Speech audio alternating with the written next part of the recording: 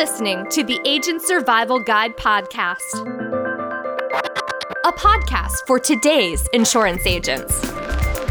Informing, educating, empowering, improving the way you do business in an industry that's anything but static. The past year has given us a lot to think about. One of those things in particular, life insurance coverage.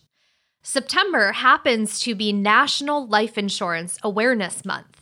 So in today's episode, we give you a few ways to use the momentum of this national campaign to your advantage. How to make the most of Life Insurance Awareness Month, written by Brenda Salyer. As we just mentioned, September is here, and that means it is National Life Insurance Awareness Month. Liam is the perfect time to discuss life insurance with your current and prospective clients. If your clients use social media or watch television, they'll probably see Liam advertising, priming them to the idea of life insurance. As a result, when you reach out to them, they should be more receptive to learning about their options. What are some different ways you can make Liam work for you? Take advantage of existing marketing tools. Don't reinvent the wheel. Utilize the Liam marketing tools already out there. Life Happens, a nonprofit organization dedicated to raising awareness about life insurance, offers various marketing materials you can utilize during September. For instance, they have customizable educational flyers, brochures, and graphics. They also provide videos, needs calculators, resources featuring real-life stories, and their 2021 celebrity spokesperson, Kelly Rowland, along with social media posts and images you can share. The beauty of Life Happens marketing tools is that they're impartial. They don't promote any one specific product or carrier. Rather, they educate consumers about the need for life insurance. Their real-life stories and images help to trigger an emotional response, engage people, and make them open to hearing more about how you can help them meet their life insurance needs. You can also add the Life Happens logo to the bottom of your emails and link it to their site to provide your clients with access to more information and resources. Additionally, most life insurance carriers develop and offer resources you can use throughout Life Insurance Awareness Month. Log into the websites of carriers you're appointed with and see if there's anything you can put to good use. And in case you didn't know, many carriers offer sales incentives during September that you can use to further boost your income from new sales. You can also create and send out a newsletter or flyer. Life insurance plans can be complicated and confusing to consumers. Creating a newsletter or educational flyer gives you another impartial piece for your supply of Liam marketing materials. And sending it out helps you build your clients' trust and faith in you to help them make the right choice. In that newsletter or flyer, include imagery and stories that have an emotional appeal. Show families together. Recount how having life insurance helped someone in a particular situation, or describe the struggles someone faced because their loved one did not have a policy. Also, include some recent life insurance-related statistics to drive your point home. This kind of information will help get your audience thinking about their own personal needs. LIMRA and Life Happens annual Insurance Barometer study tracks the perceptions, attitudes, and behaviors of U.S. shoppers and can be a wealth of information for you to use to better understand your clients. Each of the following statistics from the 2021 Insurance Barometer study can illustrate a very compelling line of reasoning. 90% of people believe a family's primary wage earner needs life insurance, but only 52% of consumers actually own it. 59% of uninsured consumers say they need life insurance coverage, while 22% of underinsured believe they need more.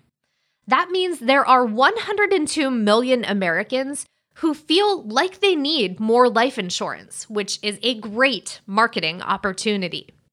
42% of all households would feel the financial impact from losing their primary wage earner in 1 month.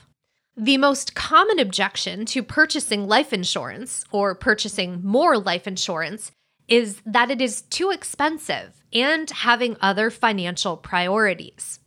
53% admit they are unsure how much coverage to purchase.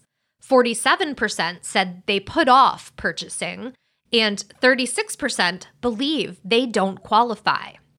About 44% of millennials overestimate the cost of a life insurance policy by about 6 times its actual cost.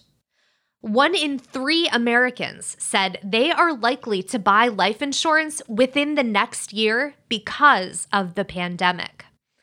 As you're writing content for your newsletter or flyer, consider providing information on the many ways the living can use life insurance as well.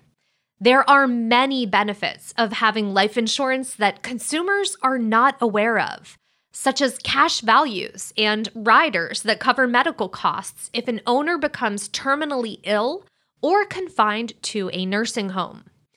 Pose a question like, did you know that purchasing a life insurance policy for your grandchild could help them buy their first home? That can help start the conversation with grandparents regarding life insurance for their grandchildren. Though you won't see immediate results from incorporating a newsletter or flyer into your marketing strategy, it will help establish your credibility and expertise on these types of products. Contact clients for a free policy review. So many of those with life insurance policies have not reviewed them since they were purchased. Another way to make the most of Life Insurance Awareness Month is to reach out to your current clients for a policy review. Life policies purchased prior to a marriage or the birth of a child may no longer provide adequate coverage. Your client's designated beneficiaries may need updated, or their insurance needs may have changed. Moreover, they may have term life insurance that's nearing the end of its term. Setting up a policy review will let you determine if your client's current coverage still makes sense for them. If it doesn't, you can ensure you're the one to offer them help. Remember, the most important thing during these meetings is to listen to your clients. As they talk about their family, their parents, children, or grandchildren, they'll give you a clear picture of their priorities. You can open up the conversation by asking open-ended questions, such as, if something were to happen to you, who would need financial help? How much would they need to survive for a year, 2 years, or longer? How much income does your family need on a monthly basis to cover expenses? How much is your mortgage payment? How much in premium could you easily afford to pay annually or monthly? We've mentioned it before. Here at Ritter, we created a simple one-page fact finder that will help you facilitate this discussion and keep track of your clients' answers.